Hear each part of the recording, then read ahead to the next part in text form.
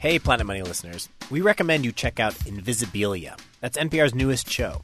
Invisibilia looks at the invisible forces that shape human behavior. It's from the people who created This American Life and Radiolab.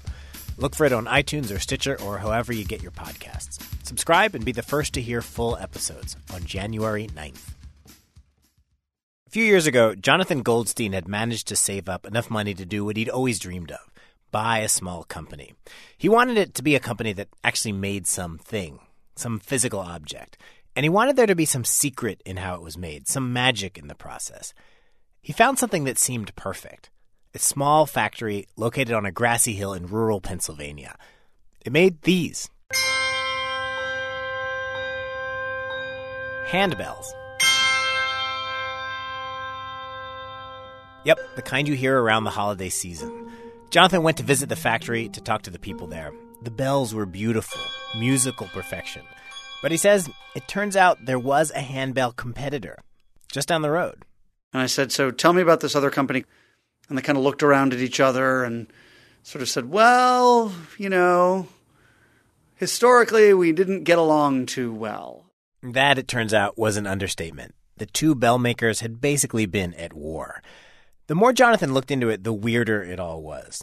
Handbells, after all, are about playing nicely with others. Maybe you've seen a handbell choir in church around Christmas time or in schools. Maybe you've played in one. Basically, you've got dozens or more people trying to play a single piece of music. For it not to sound like a total mess, everyone has to ring the right bell at precisely the right time.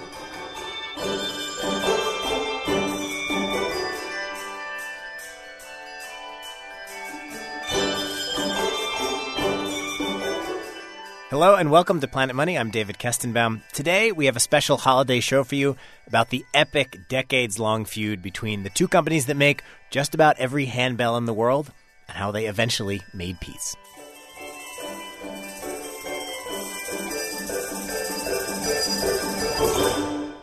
When you've got two companies down the road from each other making the same thing, you can almost guess the history. Originally, there was just one company, but something happened. Maybe someone got angry, somebody left, and they started a second business, a competitor. In this case, that someone was a man named Jake Malta. In the 1960s, he worked at what was the only bell shop in town, a place called Schulmerich. And Jake was Schulmerich's chief engineer. His library was full of books on music, and nothing was not read. Everything that you could see in his office had been read and reread. This is Jake's daughter, Joanne Malta. Her dad, she says, was largely self-educated, the kind of guy that when he got into something, he got really into it. And he became obsessed with bells. He designed Schulmerich's first handbells. But then there was a change in management. Jake Malta didn't get along with the new bosses, so he left. And he could not stop thinking about bells. He thought he had a way to make an even better handbell, a bell of supreme perfection that he hadn't quite achieved at Schulmerich. I got to explain a little bit about bells here. A bell, when you ring it, it vibrates and produces this one central note. But you also get these other notes in there, overtones they're called. And Jake Malta wanted to try to get rid of as many overtones as he could. He wanted to make a bell with a very pure sound. That was the challenge. The holy grail of bells. Yeah. So he set up shop in the family living room. He had a folding table, two of them, stretched out with all of his drafting supplies on there, and then the piano behind him. He traveled to Europe, studied old books about the physics of bells. He drew lots of diagrams. Because he knew that he could make it better. And, we still believe that he achieved that. Jake Malta's new bell had a slightly different shape, and this part is key, so remember it. He removed the little brass nub at the top of the bell where it attaches to the handle, something called the tang. The result, he felt, was a bell that produced an uncommonly pure, clean sound. Malta took his design and he started a new handbell company, not far from his former employer, and he gave it a name like his own. Not Malta, but Malmark. So now you had two bell companies. The old one, Schulmerich, selling bells with tangs, and Malmark, Jake's upstart, selling bells with the tang cut off. And before we get to the decades-long war, I'm just going to play you what they were fighting over. This is a Schulmerich bell, the one with the tang.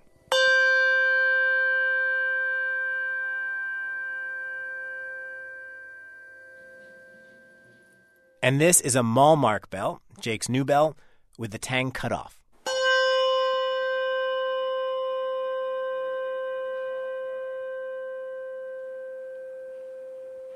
I have driven myself crazy trying to compare these two bells. Sometimes I hear a difference, but frankly, I think it might just be that I was holding the microphone in a different spot. Here, I'll play them again. Schulmerich bell with tang.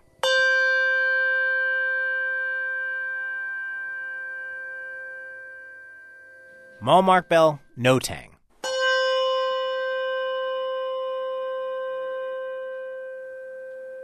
Some experts say they can tell the difference, though they're divided over which one sounds better. The Bell Wars arguably began in 1976. Here is one of the first shots fired in the war. It's an ad by Schulmerich, trying to make the case that their original bells with the tang were better. Here, I'll read. All Schulmerich bells have a tang. This is the raised crown at the top of the bell that gives the tonal brilliance. The Malmark bell, hereafter referred to as brand M, touts the tangless bell, saying it is a new concept in handbell design, tuning, and performance. In reality, they are weakening the tonal quality and doing it even more when drilling a hole for the handle placement. This ad infuriated Mr. No Tang is Better, Jake Malta, at Malmark. In fact, the reason the text of this ad still exists is because it was recorded in legal documents. Jake sued his former employer over it. Now, court cases are a chance for both sides to have their say and to have someone impartial weigh the evidence, so you can just move on. And in this case, the two bell makers did settle, and they came up with a solution that seems like it would put all this behind them. Both sides agreed not to compare their bells to the other's bells, which seems like a fine idea, unless, of course, you are in the sales department. It's your job, after all, to go out and talk up your bell. Kermit Junkert was in Schulmerich's sales department. He says these were kind of terrifying times because, remember, neither side was supposed to compare its bell to the other's, which means he couldn't say, for instance, our handle is solid, theirs is hollow. So the lawyers came up with a workaround, special kind of awkward phrases the salespeople were cleared to use. For example, our handle is not hollow. Well, by saying it's not something, you would refer or infer that someone else's handle is hollow. It's like you were indirectly trash-talking the other one. Indirectly, of course. I mean, literally, there were legal teams that would write, here's what you can say, or here's what you can't say. And that would come about from whoever won the latest lawsuit. How long did that go on? Forever. There were even apparently spies. Kermit says salespeople would be giving their pitch and they'd see someone in the audience watching them like a hawk, scribbling down notes about what they said. And then a letter would come from the other side's lawyers. Here we actually have one. This is from Malmark, the new bell maker, complaining about a Schulmerich sales pitch. Quote, "It has been brought to our attention that you have been making false and disparaging statements about Malmark handbells." The letter goes on to list those disparaging statements, apparently made by the Schulmerich salesperson. Quote, "Their handles break frequently. You must jump up and down on ours to break them." Here's another one. "There is a problem with polishing Malmark bells. You must only polish up and down. Ours can be polished in any direction." I asked Joanne Malta about this. Did they really have spies in the audience taking notes? I had no idea. Certainly, at the different conventions and all, I would imagine that our reps attending, if they heard something that was negative about Malmark, that it would come back. And I'm sure that happened in reverse, too. It's funny to think about all this fighting happening in front of the customers, who, of course, were musicians and church choir directors and middle school teachers. But that's who the customers were. And the salespeople weren't trying to just sell single bells. They were trying to convince an entire choir to exclusively ring their bells only. Go all tang. Or no, go no tang. And when Malmark or Schulmerich succeeded in selling a whole set to a big-name bell choir, they'd brag about it. The music you're hearing right now, this is the Arsis Handbell Ensemble. All Malmark bells, not a single Schulmerich.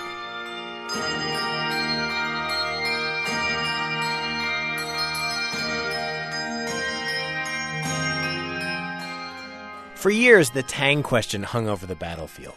Did Jake Malta's innovation really make for a better bell? Or did the bell sound better with a tang? Here's another Schulmerich ad from a court case. This one seems designed to drive Jake Malta totally mad. Quote, "The tang is the raised crown at the top of each bell, and not all handbells have it. But Schulmerich handbells do. The tang's weight and mass help produce fuller tone, greater amplitude." Note those last words there, greater amplitude, basically louder. Here was a scientific claim that could actually be tested. So now this conflict, which had consumed management, lawyers, and salespeople, spread to the engineering department. Sound engineers at Schulmerich had to try to back up this claim that the advertising department had probably dreamed up. And remember, these are sound engineers who got into the business because they love music. They want to be creating the most beautiful instruments they can. And now they've been dragged into an ugly lawsuit. They had to build all this testing equipment, including a robotic ringer that hits the bell with exactly the same force every time. Gregory Schwartz was one of the engineers who worked on it, though even remembering the whole episode makes him kind of weary. He says the tang did make a bell louder, but not much. We're only looking at percent or two, maybe something like that. It was a couple percent louder. Maybe. Is the average Joe going to know the difference? I don't think so. It wasn't even like it sounded better. It was just slightly louder. Right. That's basically it. But that was the premise, yeah. I see. Our bells with tangs produce more sound volume. And the other side said, baloney, that's not true. And we said, yes, it is true. Like all wars, this one consumed an enormous amount of resources. In researching the story, I could not keep track of all the lawsuits. There were just too many. But Gregory told me about this one that is worth mentioning. It was over a patent on the clapper mechanism, the thing that actually hits the bell and makes it ring.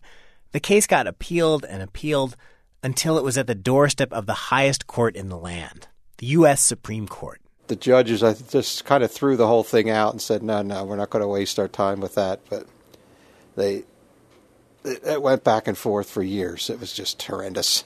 The U.S. Supreme Court. Yeah, they tried it. I think normally when you read about lawsuits between companies, you think that they're the result of some business calculation, some strategic decision. And maybe that was true at the beginning, but pretty soon emotions got involved. Once you get in a fight like this, once you spend a lot of money on lawyers, it's hard to give up. The long wars can be the hardest to end, especially if things get personal. I can see being Schulmerich, the original handbell company, thinking, who does Jake Malta think he is, cutting off the tang? That's so silly. And setting up his own bell company. And it's easy to imagine how maddening things must have seemed on the Malmark side. Joanne Malta told me it's totally understandable her dad Jake would try to take the bell fight literally to the Supreme Court. He felt really wounded and wronged. Things got ugly in court. You stole this from me. No, you stole it from me. It still sort of bugs you to think about it, huh? It does, because my dad was a very honest man. Absolutely. He was going to go to seminary. He was not the kind of person to steal anything. So, yeah. Was the handbell ringing world out there aware of all this? Oh, yeah. This is perhaps the most amazing part about the story to me. I'd kind of imagined that the bell ringers, all those choir directors and teachers, would be kind of laughing at all this or even be oblivious to it. But it was the opposite. Some of them got totally swept up. They took sides, way more strongly than you might imagine.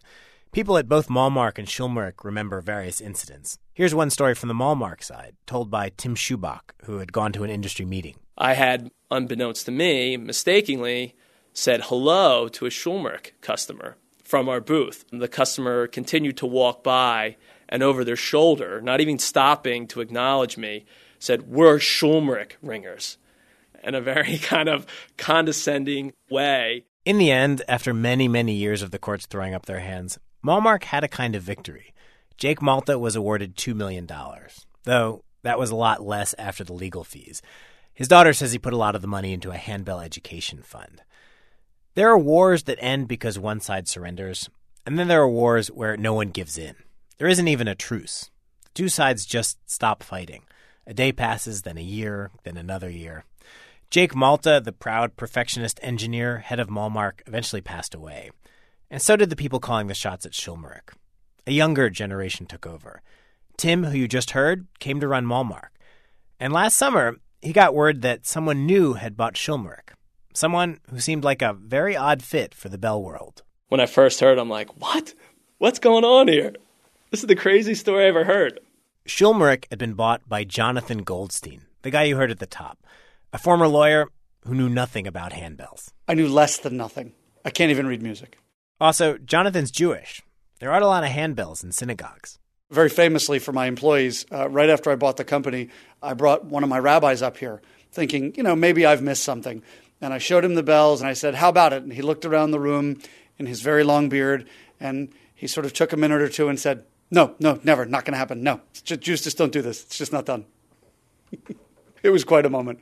Shortly after Jonathan bought the company, he and Tim, the new heads of both companies, found themselves at the same meeting in Cincinnati. He came up in his very Jonathan way and he's not bashful at all. He's very gregarious and came up and, hey, I'm Jonathan Goldstein. I just bought Schulmerich. I'm like, oh, hey, what's up, man? How are you? How's it going?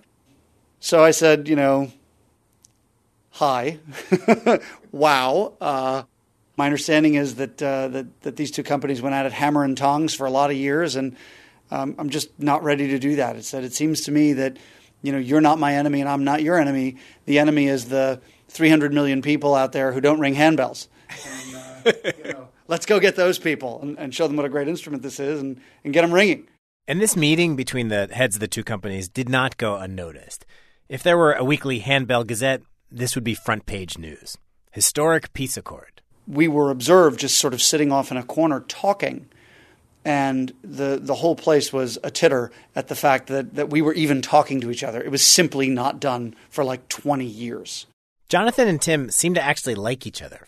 And in that meeting, they talked about working together where they can.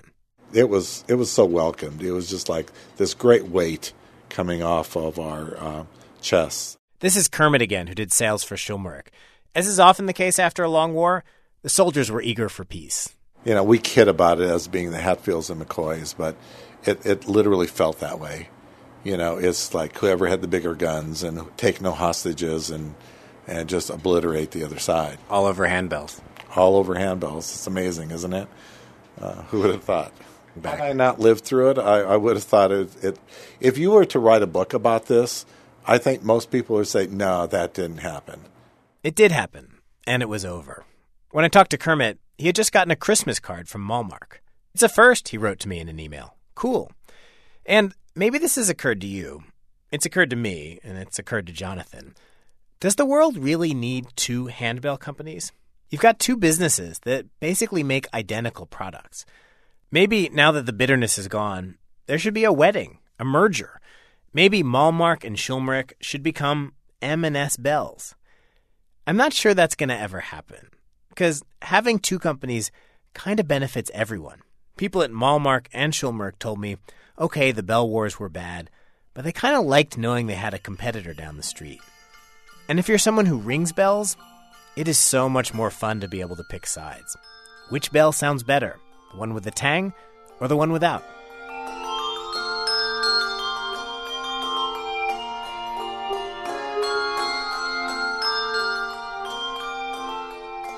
This is the Sonos Handbell Ensemble, one of the few choirs that mixes Schulmerich and Malmark bells.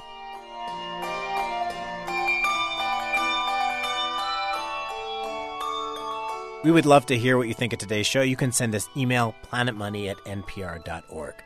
Our show today was produced by Jess Jang. Thanks, Jess. Also, today's show was kind of a repeat. We did a version of this a year ago, but since then I've just been thinking about it and wanting to redo it, and so we made some changes. That's the show you heard today. All the interviews for the show were done in 2013. I'm David Kestenbaum. Thanks for listening.